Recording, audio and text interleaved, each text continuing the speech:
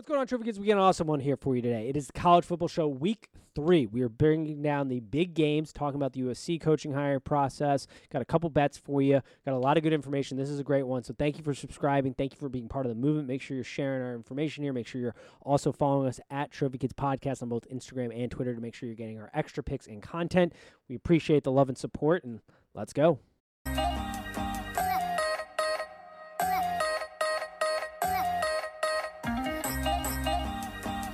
And Warm Trophy Kids presented by Bad News Media. It is September 17th. We are back for the College Football Show Week 3. We brought Tim and Dante back on, of course, as always. We got a big game with Michigan State, Miami, which we will get to. But how are we doing today, gentlemen, just off the bat? Doing very well. We're doing fantastic. I'm doing great. Thanks for asking. Had a terrible gambling weekend. How long have you been waiting for that? Yeah. How long have you been waiting to use that line? Yeah. You always ask us how we're doing, and then Well, he usually jumps I don't think either of us have ever asked how he was doing. Yeah, we haven't, but he usually jumps right into the next topic. We've been doing this for how long? And none of us have asked Nate how he's doing, and now shame on now us. he jumps in there and says, "I'm not doing great." Yeah, Shame real on us. rude of you all. Yeah, there's a lot of X's on that card on Twitter. Oh man, I looked back. I couldn't find a worse week. I went on Sunday 1-6, NFL 2-7 total. It was, which is funny enough because I was talking to a guy from Xavier on Twitter because I had posted the college card where I went 50% again for the third week in a row. Like I just can't break it. And I was like, I'm just disappointed in my standards. Which it was a late night text. I was frustrated. I was more frustrated at not so much the picks, but two picks in particular. And it was more just the frustration of losing basic gambling principles, losing sight of those and getting loose with it. But the NFL was just bloodbath. So my week has bitterly been just all film. Stats went into a hole, came out the other side. NFL podcast dropped. You're listening to this on Friday. The NFL podcast, we dropped it early Thursday night.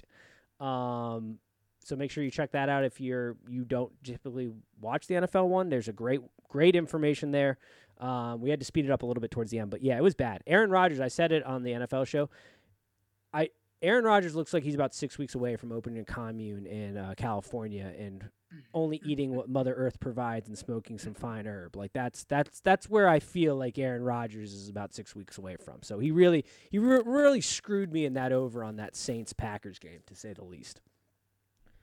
And I don't think he's too far away from retirement. I think he's still coming out of retirement. He didn't really retire, but I think he's coming out of retirement right now. Yeah, and the frustrating pick for the listeners who might be following Twitter or whatever, the one I was mad about was the Washington pick. I knew better. We sat here on this podcast. How many times did we say that Washington was not a good football team, that Jimmy Lake is not a good coach, that the style he's trying to run offensively is just not going to work? And what do? I go out and take Washington plus 6.5. So we are not going to make those fundamental mistakes this week, gentlemen. We are not going to do it. I can't hear you, Dante. I don't know if you're muted. I hope not. Oh, there we go. Yeah, we'll see. But big news in the college football world. USC job opening up. Clay Helton is finally fired. We did say it in our preview that USC has consistency problems. Clay Helton's been doing enough to kind of keep his job, but USC has finally realized that they are USC. It is not enough to be somewhat mediocre at that level, and they have cleaned out Clay Helton. We have heard a plethora of rumors. I'm going to throw it to you guys to start. I do have a take that I think, it's not hot now. It was a name that I didn't see circulating at first, but I think makes all the sense in the world. But I will hop to you guys first on your takes on the USC job vacancy. Yeah, I mean, I guess the only person who has come out and refuted, albeit not very vocally, is Urban Meyer, who obviously I tweeted once USC had fired their coach, like,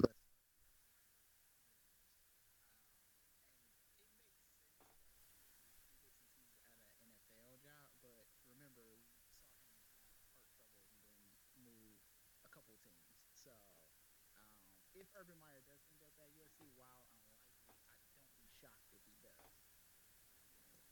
Yeah. I'm sorry. I'm having a hard time hearing. Did you hear him, Tim, at all? The sound is coming in. I apologize. Maybe it's just my system, but I think it's just you. Yeah, I think it's just you. All right, cool. I was I wasn't really paying attention. I had some like Jehovah's Witness, I think, knocking my door. Well, this is lovely. I'm gonna hope that you all are coming in. Huh?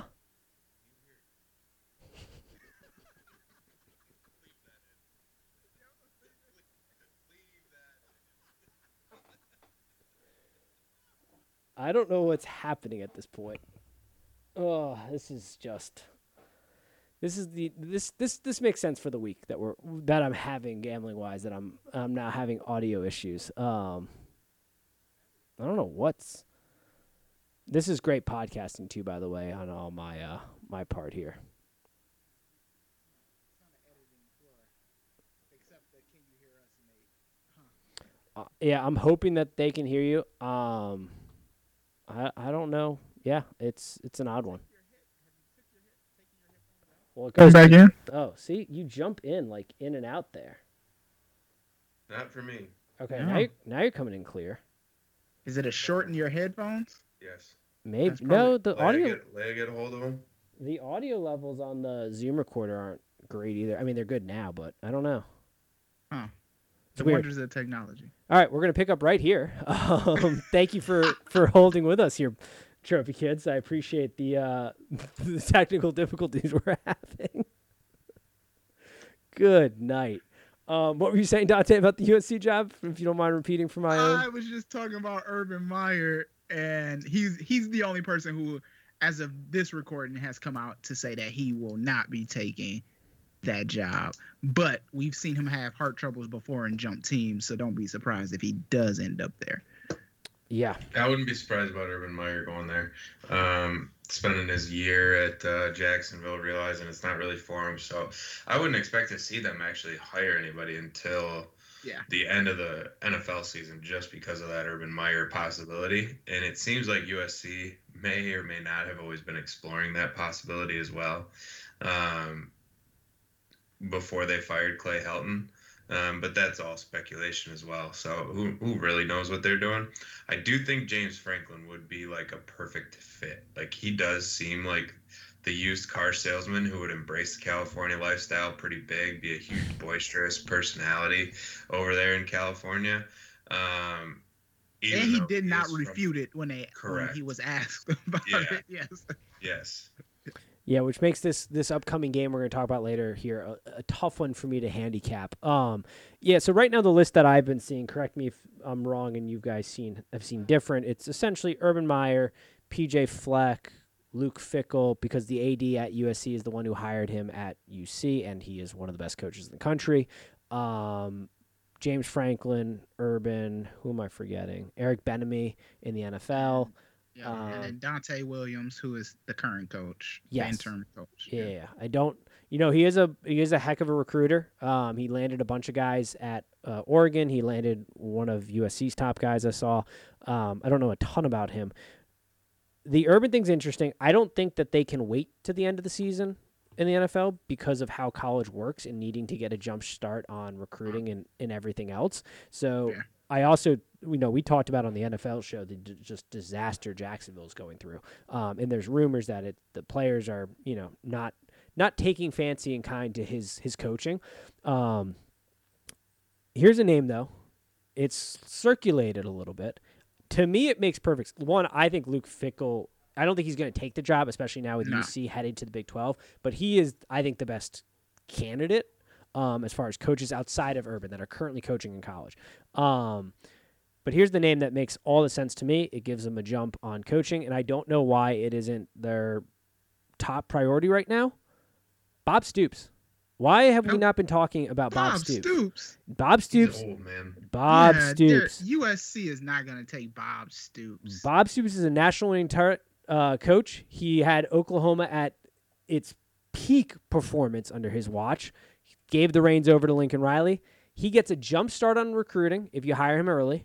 Jump start before you're going to be able to do Luke Fickell, unless they lose to Indy and Notre Dame here. He's not going to be available. Matt Campbell's not going to be available. PJ might be available. Urban Yeah. would have to Wait, jump if ship. Matt, if PJ isn't available, or if PJ might be available, why wouldn't Matt Campbell be available after that They're loss to Iowa? still in it because he could win a Big 12 championship. Minnesota ain't doing anything in the Big 10. I think Bob Stoops is the perfect fit here. If great recruiter, national championship coach, basically handed over the program better than he found it to Lincoln Riley, I don't see a downside here. Yeah, I don't hate it, but I also think that whole thing with Lincoln Riley was a little weird too. Like, there's got to be more to it. I don't know if he really does just want to retire. Where was the last place we saw Stoops? Was he in XFL. Was when he the XFL? Yes. XFL. Forgot about that. And he has not denied the job either. He has not denied interest in the job. I mean, He's like Jesus take the wheel approach, essentially. I guess maybe. I don't know. If they hire Bob Stoops, I would be upset, and I don't even like USC. I think because, in my opinion, you fired Clay Helton early. You have Which you should have. which you should have, but you've now put yourself in a position with everybody that you were trying to recruit. Mm-hmm. You are now losing ground there because they do not know who the head coach is. They are being recruited by other schools. If you don't want this recruiting class, which is already going to take a dip regardless, to be a complete and utter waste and really handicap your coach, I think you have a major problem with the available talent pool because James Franklin ain't jumping ship right away. They're in it. Right.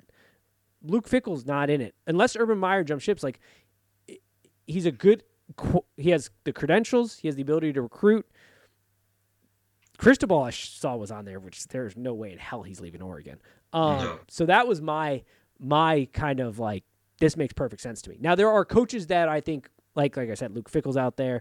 Eric Bieniemy's super interesting to me because he's clearly a great coach and offensive coordinator. I just don't know how he fits on the recruiting college side.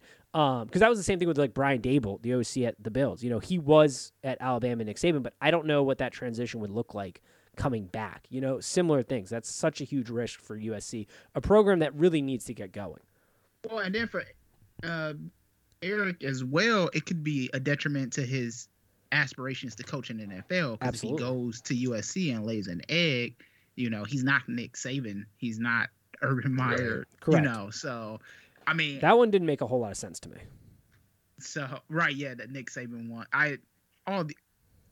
Coaches jumping from the NFL to college and then jumping back to college.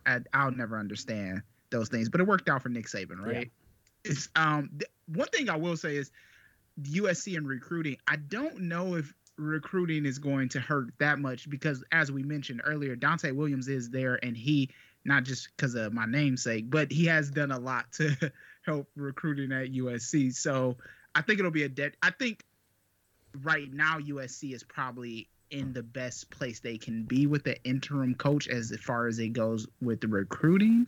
I think on a large scale, I think you're right. As this coaching search drags on, then yes, I do think it hurts the brand with the recruits a little bit. Yeah, it's tough, and you're in such a prime spot. Really, USC. I don't understand how these programs ever have dips. The UFCs of the world, the Miamis, outside of the sanction periods. But who doesn't want to go play there? What 18-year-old kid, if you have a half-competent coach, doesn't want to go play there? I don't understand it. So it's just I liked the Bob Stoops name. I think that would be a good hire. There's a bunch of hires that I think would be good. The James Franklin's interesting because he has such a good recruiting class coming into Penn State, but that situation, as we've been talking about, is, I think, rocky. He'd be an interesting fit. He can obviously recruit the hell out of it, but my concerns, once again, are he has yet to find stability as an OC in Penn State and kind of the turmoil there, but it would be an upgrade, a clear upgrade over what they've had at Clay Helton. Yeah. Franklin may also use this as a leverage to renegotiate at 100%. Penn State. Yeah, he's smart about it. Yeah. That's my thoughts on the UC hiring job right now. It's a premier job, so you got to get it right if you're USC. And there's there's reason to believe they should be able to get it right. The AD did make the hire of Luke Fickell at UC, got him there. So, he's got a track record at least of at least one very good hire that I know of. Yeah, and even if they don't get it right, they can still get it okay. Yes. Right? They can still do better than what they did. Yeah, and that's not to say I like Clay Helton as far as a coach, but just not at USC. He needs to be at like a Kansas or like I don't know, Kansas, Temple or something like that. He's a good football coach. I think like in X's and O's teaching the game, he's not half bad. It's just not at a premier school. Is essentially where I'm at. But don't worry, he'll be in the Nick Saban rehab program here, I'm sure, within the next month or so. Of course. Alrighty, any other thoughts before we move on from that? No, USC, don't fuck this up. Mm-mm. I'm with you. All right, let's get into some games. Let's just start it off. It's a noon game. If you're watching this podcast, you clearly know the lean of these two. If you're new to it, you may not. But anybody who is here knows the lean. I am going to rely on you guys a lot for this one. I have some opinions on this, but I need a little help with the pick. We've got Miami, Michigan State. Kickoff is at noon in Miami. The line is right now at 6.5. Miami's the favorite. Over-unders at 56.5. Give me your first read thoughts on kind of where this game's at and where you guys are at right now. Tim, you want to take this? Let's just say I'm scared. That's fair. The reason I'm scared is because I have such high hopes after watching those first two games and watching us actually have athletes on the field. Made me feel like we could at least compete with Miami. And then seeing Miami struggle against App State and get smoked and looked like they didn't even belong on the field with Alabama, like most teams look like, made me feel like we got a real shot to actually win this one. So that's kind of where I am with that. I'm hoping that their depth doesn't come into play with the heat, with the cramping possibilities down there, because we don't have much depth because we had to bring in all brand new talent this year. So that's what worries me out is if we do end up in a dogfight and if we do end up with players cramping and not being able to last throughout the game.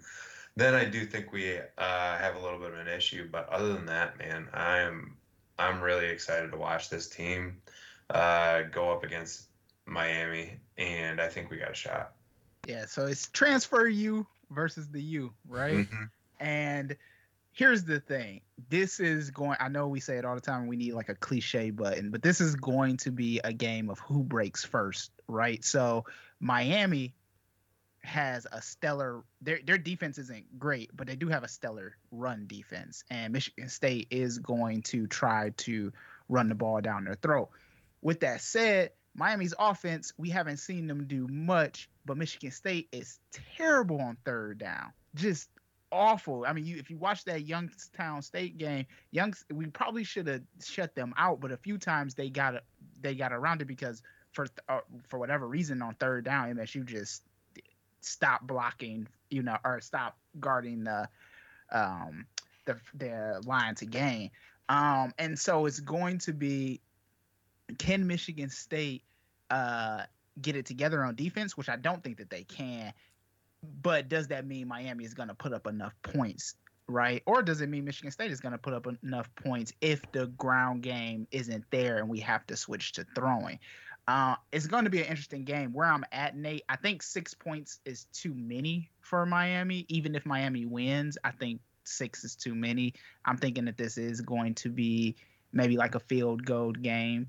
But I am 50-50 on it. I can't say either way. I'm like Tim. I'm excited, and I would love to be like, yes, Michigan State is going to go in there and win. They definitely have a chance, a huge chance to win. I just don't know. Miami has the personnel. We just haven't seen them perform as well as they should have. Yeah, the only thing I disagree with you on there, Dante, is the 6 points. You think it would be a close win for Miami. I think if Miami wins, it'll be a blowout. So you think a close game, Michigan State wins? I think a close game, Michigan State will be able to pull it out. But that's also my confidence kicking in for no real reason. I mean, we played Northwestern and Youngstown State, so what do we really know about our team? What do we know? I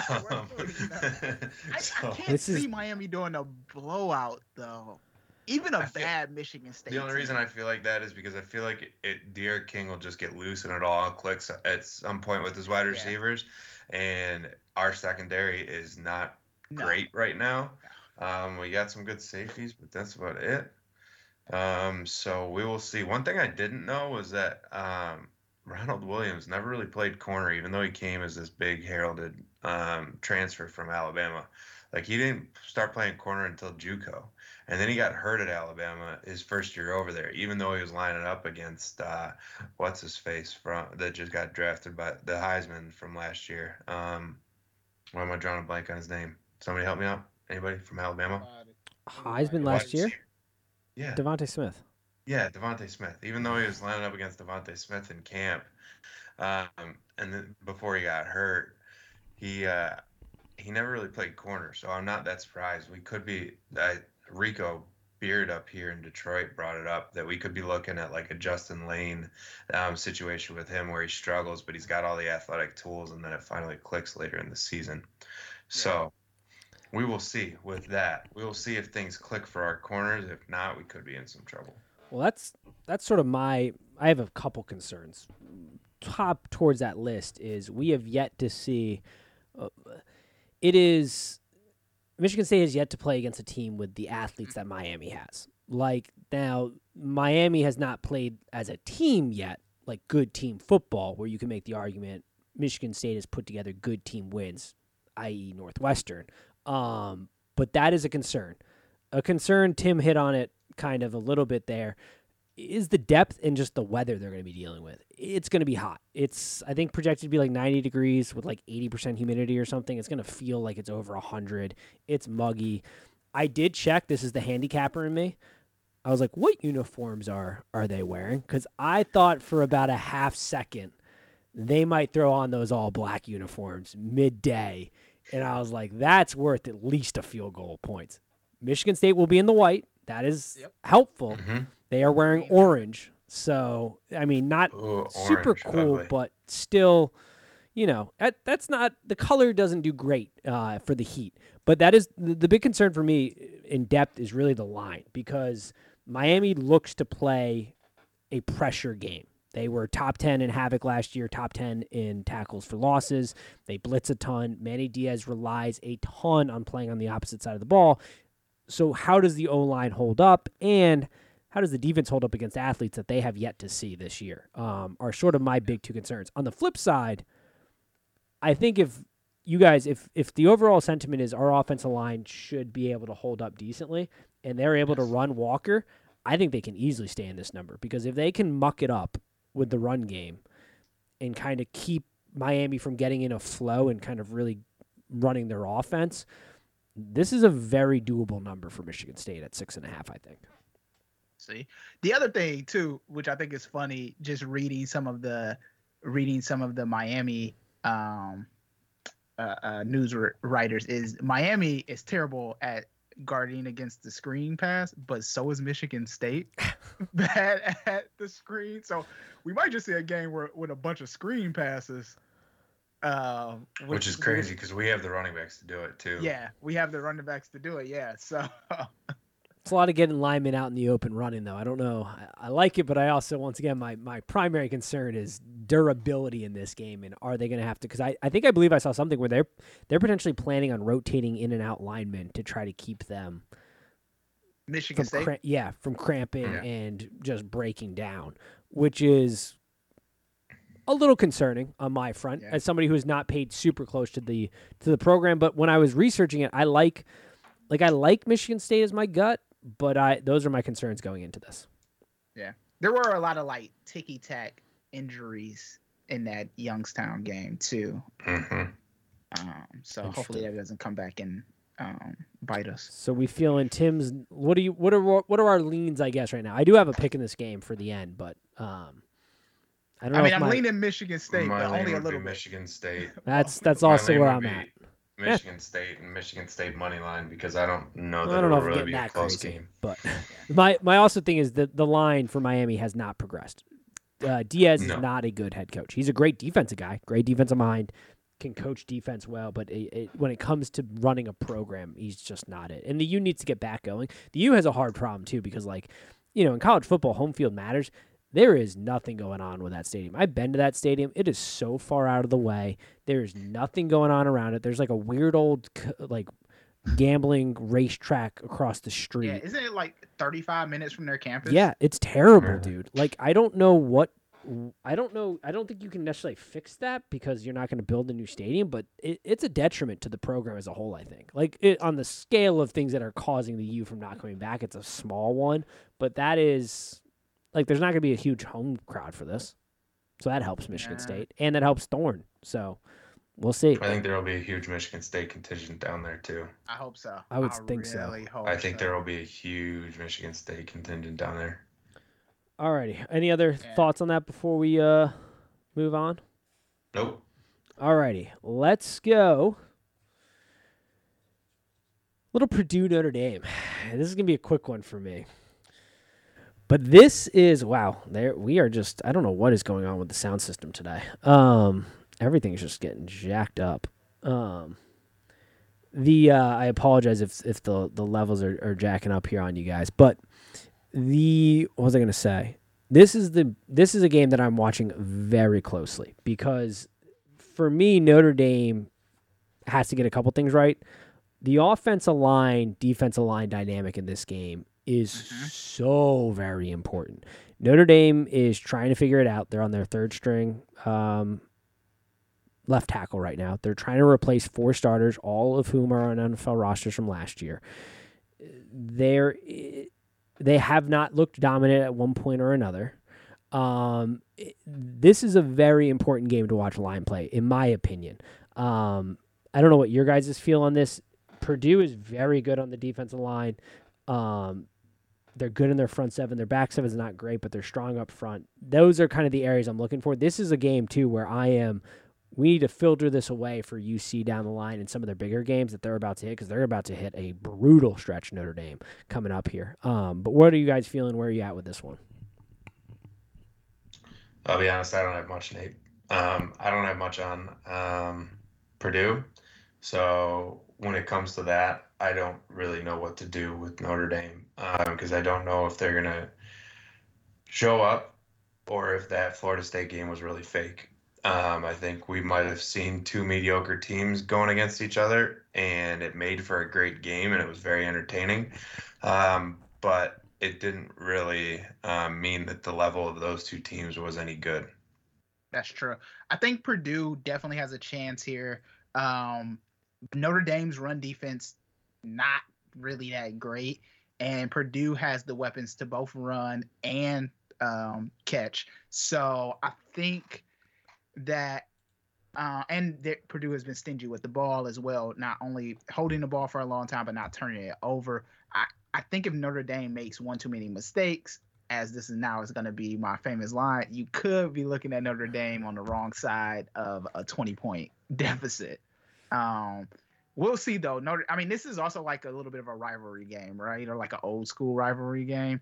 So there's weird stuff in there. Also, Purdue does not have their giant Yep, drum. I was just about to say that. Yeah, they don't. So will that translate to on field and them being upset about not having their drum and they just go into South Bend and take one from Notre Dame? Yeah, and Notre Dame's not allowing them to use the main tunnel. The reason they can't have their drum is because it doesn't fit through the tunnel they got to go through, and Notre Dame is refusing to allow them to go through the main tunnel. So that's an element within the game. It's a game within the game here from a handicapping standpoint. I should have started off. The line's at 7.5 right now. Over-under's at 58.5. I'm not going to pick a side. I lean Purdue. I may end up betting this game. We're going to see. I need to do a little bit more digging on Purdue, but I do lean a little bit Purdue because that offensive line, Notre Dame hasn't looked dominant in any facet of the game. The defense hasn't looked very good. Hamilton's They're sneaking away with wins. Yes, against a Florida State team that, there was a huge bump from the home field opening game. They really kind of put all their eggs in that basket, but they didn't look great last week. Like they were in too close of a game there. So I'm with you on that. Alrighty. Should we do my lock of the week now, or should we go with some other games? You're going to know the lock of the week by the end of this. But let's do your lock of the week right now. I think you already know where I'm headed with this. UC Indiana so. lines at 3.5. Over unders at 49.5. I'm gonna let you guys take this first, and then we'll. I don't have much on this game other than I have to watch it. I don't know why this is your lock of the week, Nate. If I think I know where you're going with this, because the line just scares me. I mean, everything in me tells me the way it should be, which would be UC to kind of dominate this game and win this game. Because I don't think Indiana's looked that great, and Michael Penix Jr. just does not look like he's any good back there. And so he's a shell of himself. Yeah, from last year. Yeah. So I don't really know what to do with that. I don't like the line just being at 3.5 though. So here's what I got on this game, and I've got a bit on this. The first point: we do not, as a sports media, football media, whatever, have been talking enough about Desmond Ridder. Who, when we talk about top quarterbacks in college football, how many times do we talk about Desmond Ridder? He is one of the best quarterbacks in the nation, and I've felt that way. I mean, he was trending in that direction. I saw him play. He grabbed my eye when his freshman year, and that's when I was like, oh, UC's got something here. It's a small sample size right now. But right now he's 4th in the nation on passing yards per attempt. He's 3rd in passing efficiency rating. He's 12th in completion. You go back last season, he's 28th in passing yards per attempt, 21st in passing efficiency. He was 85 in completion, but Purdy at Iowa State, who everybody raves about, was behind him in that. He was the 5th. He had the 54th lowest interceptions, only 6th last season. He had 22nd in touchdowns in 19. The dude is a stud. He can run. He is one of the best quarterbacks. He is a game changer. I'm on the Desmond Ridder train. I think that people need to be talking about him more when we talk about college quarterbacks. He seems to always get left off the list for whatever reason. Maybe it's because he plays at UC, but he is fantastic. And this offense, I think, will roll. The big thing is the defense here. We saw what happened with Indiana when they played Iowa. Mm-hmm. UC is about par on the defensive line front, I think, as Iowa. PFF has them as the number 1 pressure rate defensive line right now in college football. Paxton, as we alluded to, is a shell of himself. He has not done well under pressure. In the Idaho game, yes, they won 56-14. Penix, sorry. You look at the box score, huge win, right? But when you break it down, he got pressured on 39 of his passing attempts there. You see that number is going to be way higher. And some of that's not his fault. That line in Indiana is terrible. And that's not the impression. I'm not trying to give it as his fault. I'm just talking about the concerning part of what he looks like when under pressure. And that's almost entirely because the O-line has yet to figure it out. They didn't figure it out last year. They got him killed. They haven't figured him out this year. They're going to get him killed again. That's really kind of where I was going. And he hasn't been able to push the ball down the field. He has looked rattled at times. He's overthrowing guys who's trying to get the ball out. He can't really move it with his legs. He's had 2 knee surgeries on the same knee. Like, he's had huge career-altering injuries, and he's a great quarterback when you give him time, but he's not going to have time here. And even more importantly, we've seen, yes, this UC team is not necessarily the same team as last year. There's been a little bit of a drop-off defensively, but not really. And I think we are seeing that while Marcus Freeman was a good DC, there are signs that it's mostly Luke Fickell behind the scenes here on this defensive side of the ball because there has not been a drop-off in scheme or production. We've seen struggles at Notre Dame. That's not to say Freeman's not a good DC and he's not going to be fine, but I think that Luke Fickell's got a lot going on here, and so I love UC in this game just because there are problems. I just don't know how I don't know how this game doesn't look exactly like Iowa for IU, essentially. Their offense versus UC's defense. And then on the other side of the coin, I think Desmond Ridder is phenomenal. I think he's the X factor in this game, and that's why they cover the 3.5. The only reason I get pause is because this game should be like a 6.5, 7 point spread to me. Oh, the line sucks. Yeah, I don't love it, but I think there's some. The line smells. The line smells iffy to me. That's why I don't love it. I do like UC, and I am going to go with UC in my pick to cover the 3.5, but I don't love it. So that's why I wouldn't make it my lock of the week. Well, my other thing, too, is that defense on Cincinnati's part, they can get pressure without blitzing or with blitzing. So they have the ability to adjust in-game to what they're seeing. If they need to dial up pressure by bringing some blitz, they can. If they need to keep more guys back because, Indiana's starting to roll offensively in the pass game, they can do that. They have so much flexibility on that side of the ball. Trophy kids, we are getting dangerously close to me switching my pick to IU just because Nate loves this game so Yeah, much. he loves it too much. He loves it. I do love not this. like how much he loves this game. Love this. I know. Watch. This is the game where they blow up, and then everybody's like, "UC's a fraud." But I am so high on Ritter, and I'm so high. Indiana hangs 40 on him or something.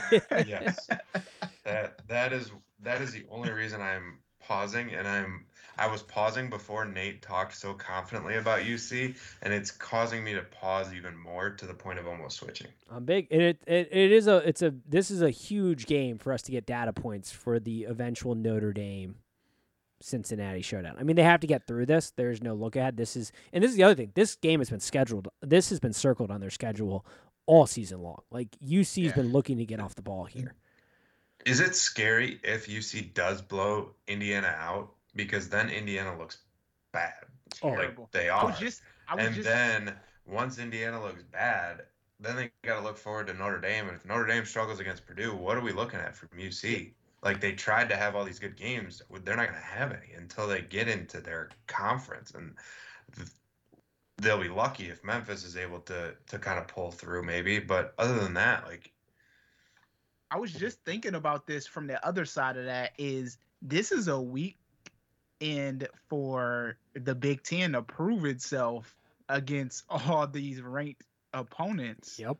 And see, because obviously OSU let us down last week for the Big Ten, right? So, when I was watching that game, I explained it like, hey, if OSU loses, it kind of brings down a little bit of the brand of the Big Ten. But I mean, we got this IU versus Cincy. We have Penn State versus Auburn. We got Michigan State versus Miami. Can the Big Ten go out there and show on a national stage that it's a real football, that it's viable for the number one, football conference, And sorry when I was also, I forgot to just list it off for the listeners. So when I said that Notre Dame has to get right in their Purdue game, it's because they face Wisconsin next week, and then they get UC, and then they get Virginia Tech, and then they got USC, which isn't great, and then UNC. It's a tough stretch for Notre Dame.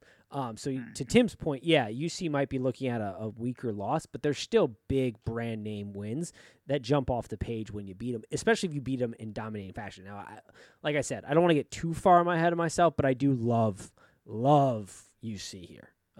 They're my pick of the week. I'm very high in this program. So maybe I'll be the idiot, or I'll be the one like I was with Oregon and saying, now I didn't predict they were going to win. I did predict they were going to cover, but sitting here saying this team is legit and you cannot sleep on them. Very similar. Now I was very wrong about some other teams, but I'm high on this. And the Desmond Ritter thing just pisses me off because he should be getting way more attention than he gets. Alrighty, any other thoughts before we move on? I don't want to steal any of your limelight on this one. No, y'all cracked me up talking about Cincinnati during football season. It's not. It doesn't feel natural to me. We'll put it that way. I just want somebody to show up to the dance that isn't expected to. Like I so badly want it. Maybe that's part of me doing that, but I do believe in Luke Fickell, and I do believe in this team for this game at least. Now we'll see. Once again, this Purdue Notre Dame game is huge for me, getting eyeballs for them when they play. It goes both ways. This game is so big for that key matchup 2 weeks from now. All righty. He has the mid-major hopes all on them. All on them for sure, especially with teams taking losses in Ohio State and in Clemson early. And so, there's a door it's not wide open, but there's a crack. I mean, they have to run the tape since he has to run the tape. Yes, maybe they can drop one. Maybe. Yeah. But they couldn't even drop one. No, they can't. They gotta win the whole thing. They can't even come close to dropping one. Yeah, they gotta win the whole shebang. Alrighty. Well, then they have to run the table. Yes. All right, Alabama, Florida. This game's been getting some press. Yeah. I have some thoughts. I went back and I watched some tape on Florida, dug into it a little bit. The line last I saw was at 14.5, still at 14.5. Depending on the sports book you're at, this is why you should shop sports books. Some places are showing 15. Some places were showing 14. I'm getting 14.5. That's the number we're going to use here. Where is your lean right now on this, or do you have a pick? I'll kick it to either one of you at this point in what you're thinking. This one I really like Florida to cover, to be honest with you. It scares me with how good Alabama looked.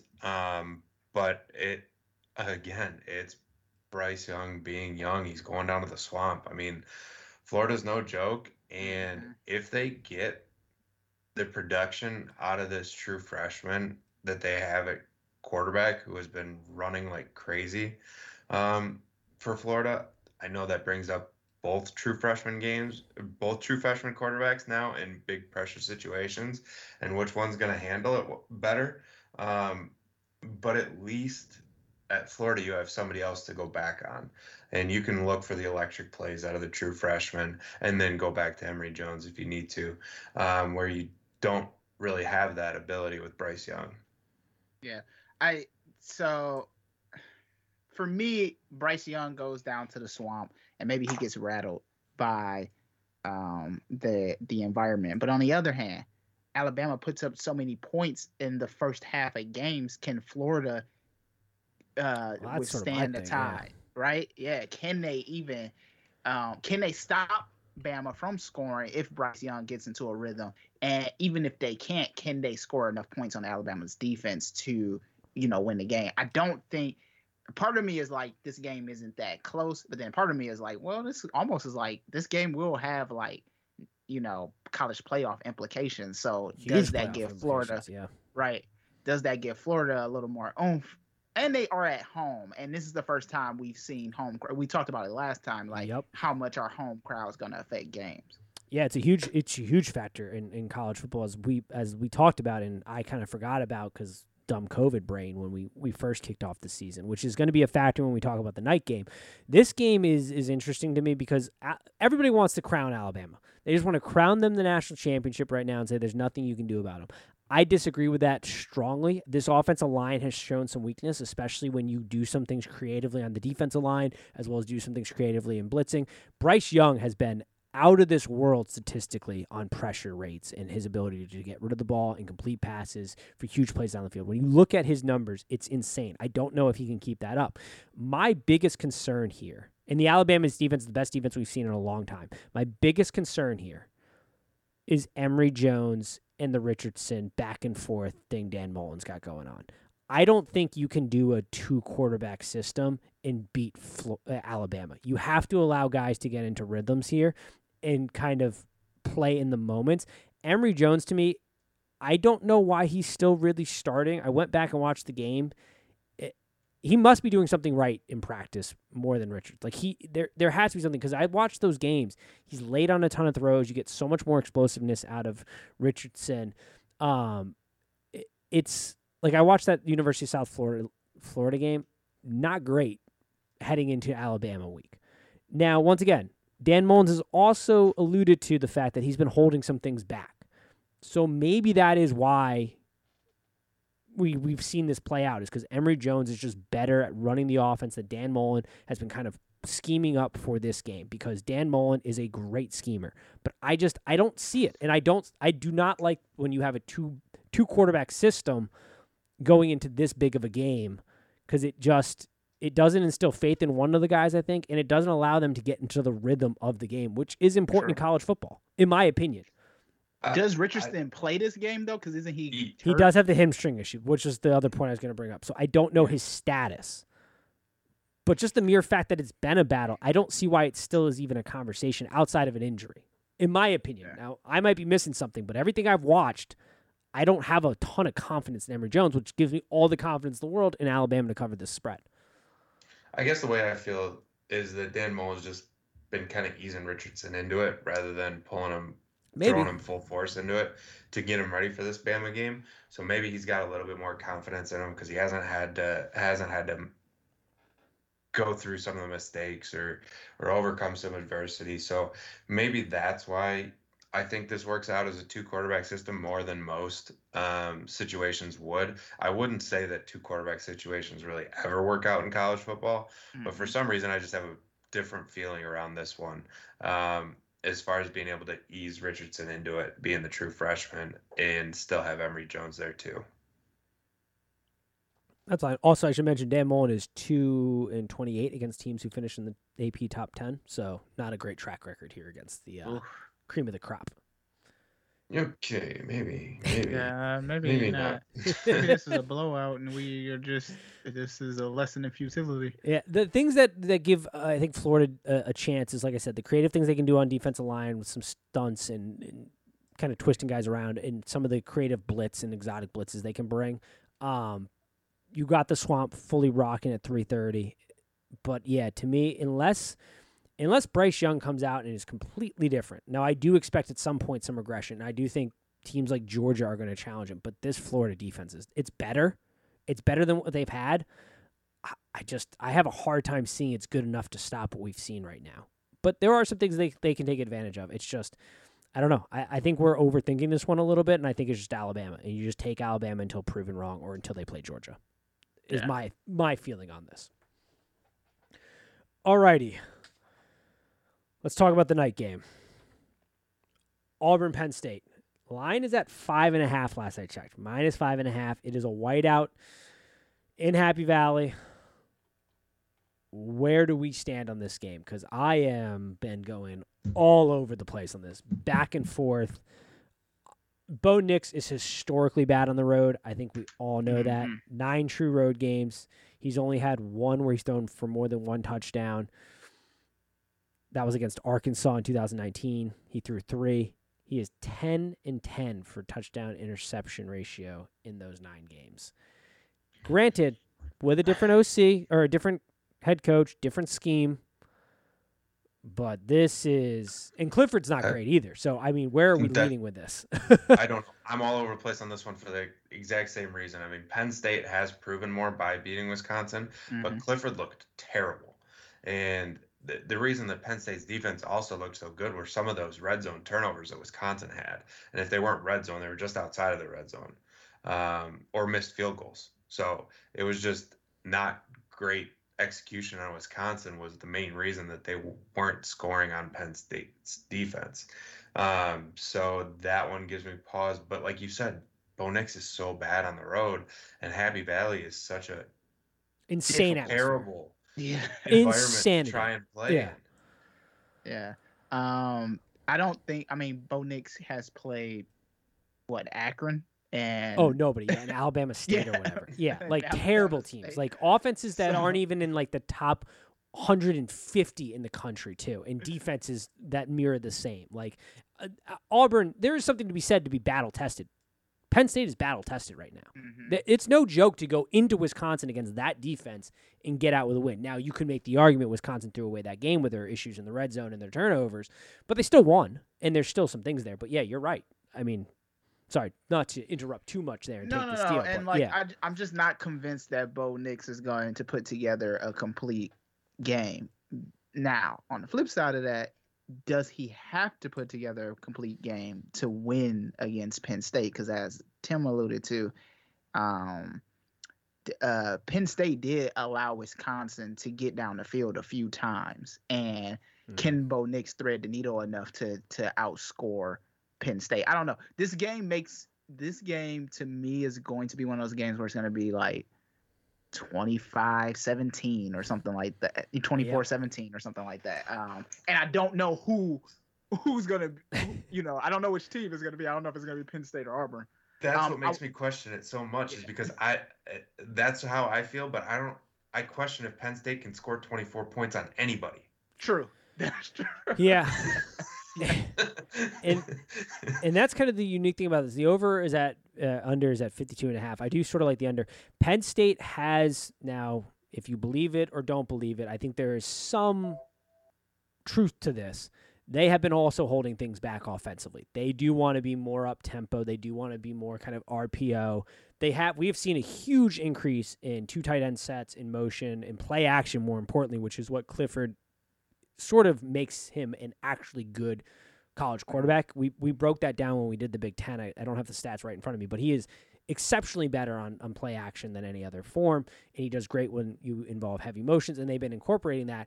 You sort of saw it in the last game. I went back and watched them last week, and it did seem like they were trying to start to kind of get ready to implement some new things.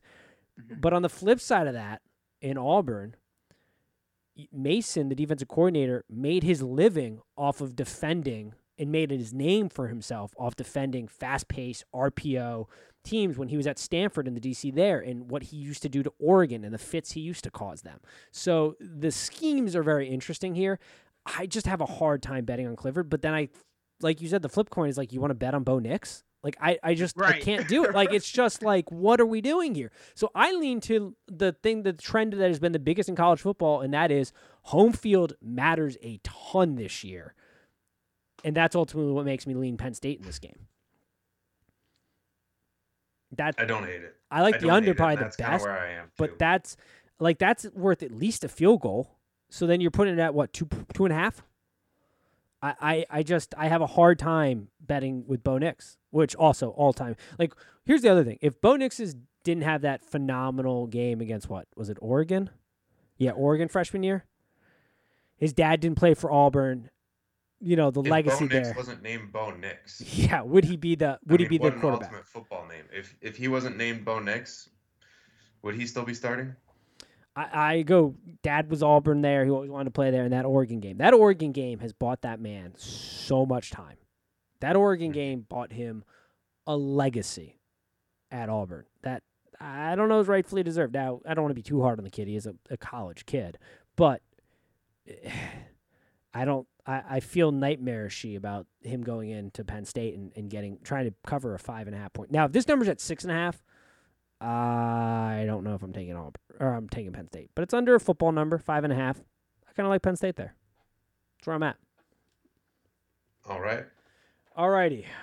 I think that's sort of. I don't know if there's any other things or games you want to give out as picks. I've got one that I'm going to give out as a pick, and then I've got a couple that I'm going to wait on. I'm going to tweet it out. Make sure you're following at TriviaKidsPod on Instagram and Twitter. I'll tweet out the card. I have some picks I want to dive a little bit deeper into tonight. But I got one game that I am going to make another pick at, and it's a risky one. We're putting small units on it, but I got one. I don't know about you, Tim or Dante, if you have other games that you're wanting to pick out there. The only game that I have is this Tulane Ole Miss, because the 76.5 is what I saw for points, and that to me there's way too many points. Yeah, you just got to jump on the over. Yeah, just have to jump on the over. The Something's over that high. If Just something's that that high, high, you gotta let it ride. The lane train, man. Lane train to USC, the return of the king. That's where they need to go. It's time to bring home the king. That game and Tulsa ran it up on Oklahoma. Yeah. Not that Oklahoma's defense is anything. I think that also was a little bit, coming off the hurricane, little extra moment, caught them off guard. But yeah, no, they did. They've got some playmaking ability there. Yeah. Mm-hmm. I have one weird line I still want to talk about, and that's Minnesota plus 2.5 versus Colorado. I think this is an overreaction. This is a trap, right? So is that's this the same thing as your UC game where you just think that Vegas is wrong. I think it's an overreaction to Colorado playing close against Texas A&M and Minnesota, having to kind of the box score being a little closer than it probably should have been last week. But when you watch that game, first half, Minnesota was good. I look at this game this way. I think Colorado played a hell of a game against Texas A&M. I think Texas A&M is a little overinflated. I think it's tough when your quarterback breaks his leg to bring in a backup, all that. Minnesota is the exact team they were when they played Ohio State. They're going to lean on the run. They're going to lean on their big guys up front. They're going to get some explosive pass plays out of Morgan against this Colorado team. The question is, where's Colorado at? I lean Minnesota in this game. I think it's an overreaction number. Is my read. But I'm with you as it does. It's just weird. I don't love it. Yeah, like I'm not over here like, bet the house on this. Take out a subprime mortgage loan and lay it on Minnesota. But it's a tricky line. But I do think it's an overreaction line, which we get in college football all the time. But I think it's a bit of an overreaction line. Mm-hmm. That's my read on it, at least. Because I just think Minnesota can control the game. That was my initial read on it, too. I think Minnesota plus 2.5 would be my pick there, or is my pick there. I agree. I agree. Could be very wrong, but I just, it's just, it reads overreaction to me. The one pick I'm making that's a bit of a risk, Boston College minus 15.5 versus Temple.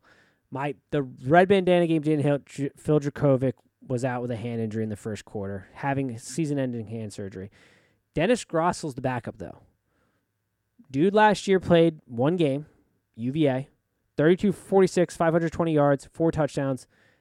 Did have 3 interceptions. Not a great showing on the interceptions. They still won, shredded that team. Went back, watched the spring game, 8 for 12, 80 yards passing, 31 yards rushing touchdown, move his legs. That Temple's terrible. They give up 61 to Rutgers. Rutgers is like building something with Greg Schiano, but still 61.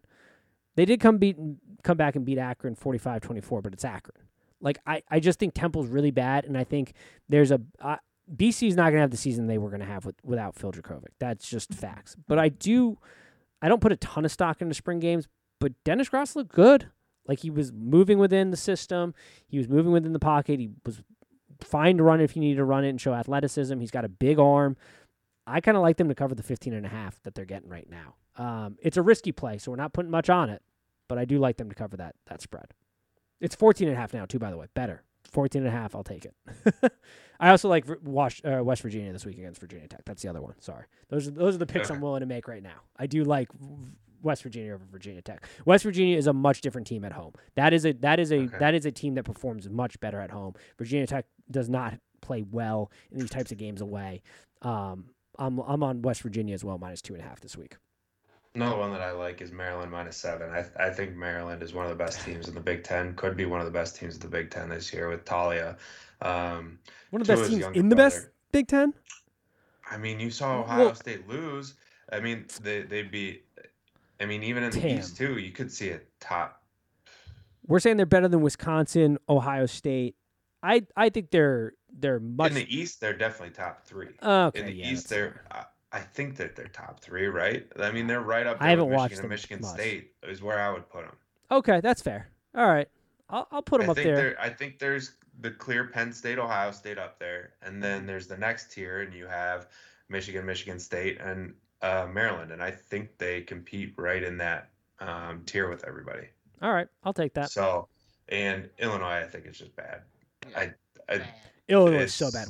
I said that after that Nebraska game. I said they're bad. It's going to be a long first year for. They do get their quarterback though back. It's Brandon Peters. I know, but I'm just saying.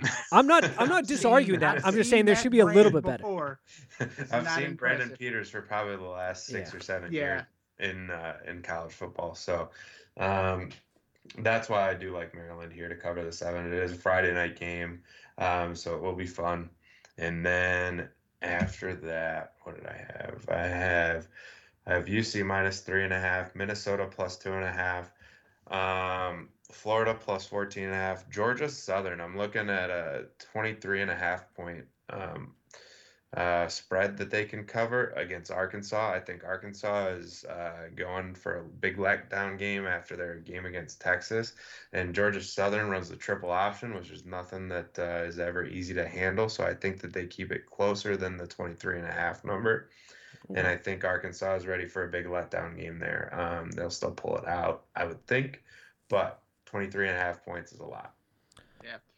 The only other game is the NIU versus Michigan to return to Rocky Lombardi to the Big House. Obviously, I think the Huskies. They're the Huskies, right? I think they're gonna get blown out. But I don't be surprised if Rocky Lombardi throws a couple of touchdowns. Fair enough. The other thing I'm interested too is Kent State first half against Iowa. Think that they might be able to smack them a little early. Another one of those letdown games, and then Iowa pulls through in the end. So that's why I'm saying first half. I've got Fresno State also on there, plus 10.5 is where it's at right now. I'd grab it before it gets much lower against UCLA. UCLA wins that game, but Fresno State is tough and physical. I think that's a close game. UCLA still pulls it out, but very close game, I think. Mm-hmm. All right, that's all I got. I don't know if you guys have any final thoughts or anything before we wrap this bad boy up. I do have a participation trophy. Oh, yes. Week. Thank you for adulting, whoever we're awarding this to. Yes. What do we got? So my participation trophy goes to Michaela Pierce. She is the woman that got proposed to by the Florida State after the upset by Jacksonville State. I was like, why does that name that- sound familiar? Yeah, this week's been hell, but yeah, that that is fair. That is the participation trophy of the week With for them celebrating in the background. sure. All-time Yes. moment there. Oh, that is Yes. good. Yeah, thank you for coming out, and here's a wedding or an engagement ring. Yeah, that's She good. got the ultimate participation trophy. Yep. There's a win and a loss. I like it. Trophy kid of the week. All righty. That'll do it for us. As always. Peace. Peace. Peace.